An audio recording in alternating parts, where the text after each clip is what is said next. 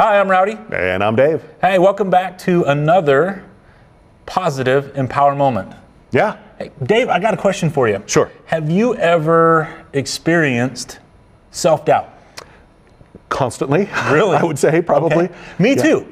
Today, we're going to talk a little bit about self-doubt, but more importantly, what leads to self-doubt, which is, in my opinion, self-talk. Have you ever heard of that before, Dave? I absolutely have. And we talked about that an episode or two ago about negative self-talk and positive self-talk. We didn't talk about we talked about positive self-talk. Right. Not so much about negative self-talk. Right. So we're going to touch base a little bit on that today. Lately I've been reading this book, What to Say When You're Talking to Yourself. And there's some certain things out there that kind of relate to me.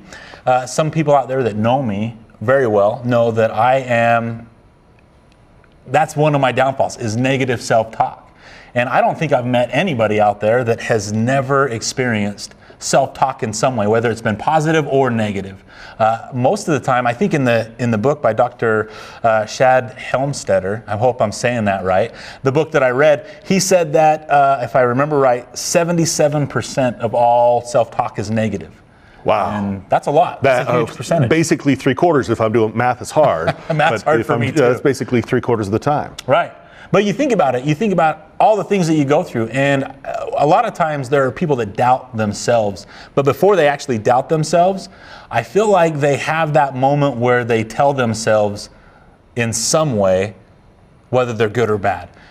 What I mean by that is I have a huge tendency, when I take a test and I don't do well on my test that I take, one of the first words out of my mouth or in my head is, man, I suck. I'm horrible at this. Yeah. Rather than what can I take away from not getting the grade or the score that I want on that test. Does that make sense? Absolutely. I could see it even if you did all right on the test. Right. You get maybe 80, 85, 90%, something like that. Yeah. You're like, dude, I didn't do perfect. I suck. Exactly like you say, I suck. Yeah. I've had that happen. It happens all the time. And I think the older we get, I think it happens more and more because we have this, whether it's expectation on ourselves, or I feel like we do a lot of comparison with other people. And if we haven't met that goal or been brought to the level that we feel like other people are looking at us, that we do a lot of self-talk, a lot of negative self-talk.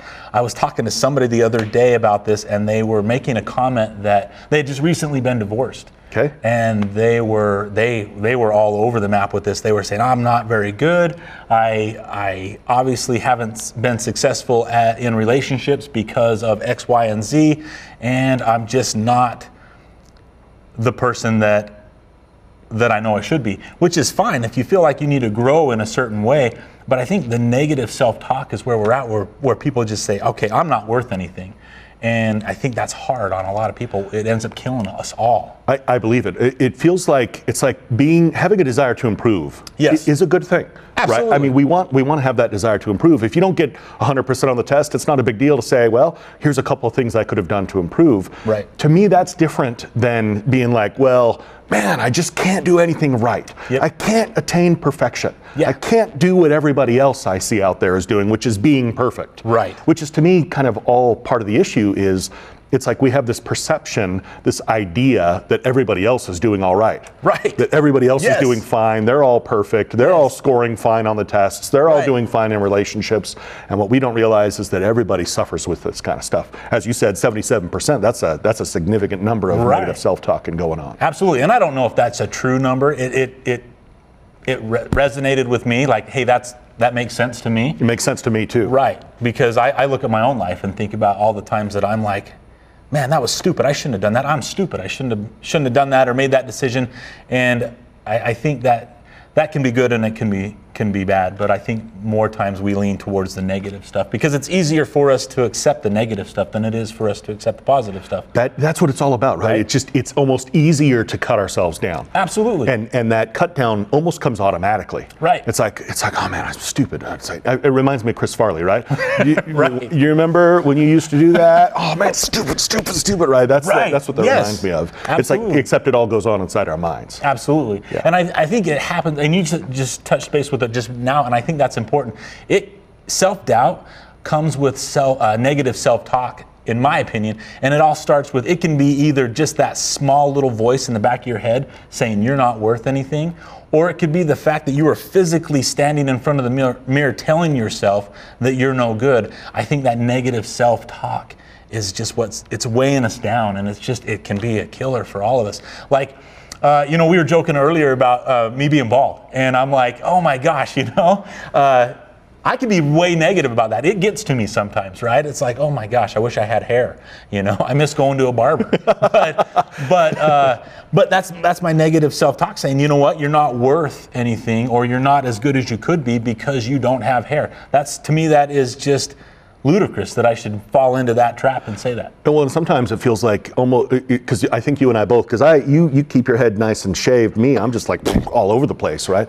I think, and we talked about that in an earlier episode, that self-deprecating humor as well. Yep. It's kind of like we almost think, okay, well, if I hash on myself a little bit, it makes everybody feel like I'm okay with it, when in reality, maybe we're not okay with it, and that humor that we try and portray is actually a form of negative self-talk. Absolutely. It's a huge form of negative self-talk. And we all know that, it's not true. We all know that bald people are just sexy, and it's just the way it is. I believe it. Right? Same with overly overweight people who are seeking to lose weight. Right. Yeah, of course. And that leads us into another thing. So we take that negative self-talk, and we need to balance that out. Because we're all going to do it. At some point, at some level, we're all going to say that negative self-talk. We're going to say, okay, I'm not very good at that. And we need to quickly acknowledge that and then balance that out with some positive self-talk, like bald men are sexy. That's some positive self-talk. It seems to me that you start with recognizing that you're doing it. You say, okay, wow, that's negative self-talk. Obviously, that's a thought that I just barely had, something I just barely told myself. That, to me, seems like a good first step. Right, and then, exactly. So then that second step, like you said, sure, let's balance that, or at least overcome that with some positive self-talk. Right, absolutely. And I think it makes it to where if we balance that, and then eventually that positive self-talk will take over, and that's where we start to become better with ourselves, and there's not that self-doubt that's there, I think. Let me ask you this, sure. Because one of the things, it feels like a lot of times we're kind of constantly taught, maybe from parents or from siblings or from other people, well, you got to be humble. You gotta, you don't want to be talking yourself up. You don't want to be conceited. How do you balance that with this positive self-talk? That's a good question. I think it's way important to be humble, because once it all kind of, I guess it all stems back to, in my mind, moderation. In the fact that it's good to be confident. I encourage people to be confident in themselves, right? Sometimes I can be a little overly confident with certain things, and I need to kind of check myself, because once we get that to that extent where we're feeding ourselves and we're feeding that ego, we can become where we're like, oh, I'm better than other people, and we're not better than other people.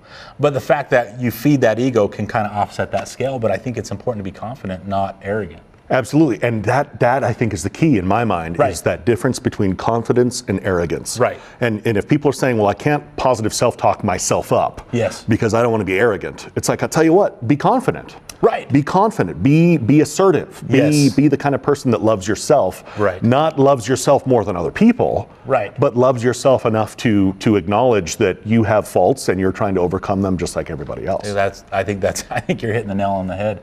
I don't know. What do you guys think? Maybe make some comments and see what your thoughts are on that, because this is something that really kind of interests me a lot, is this negativity that goes out there. And that's kind of the point of what we're doing here, is trying to break that negativity, whether that's self-talk or self-doubt. The negative stuff, we want to break through to that positive and get people to where they're feeling more confident in themselves. Absolutely. Breaking through to the positive. Yep. That's what it's all about. Breaking through to the positive. Perfect. So the social media, right? Yep. Social media. Social media. We've got Positive Empower on Facebook, on Instagram, on Snapchat, on Reddit, on, good gracious, like everything. We're everywhere.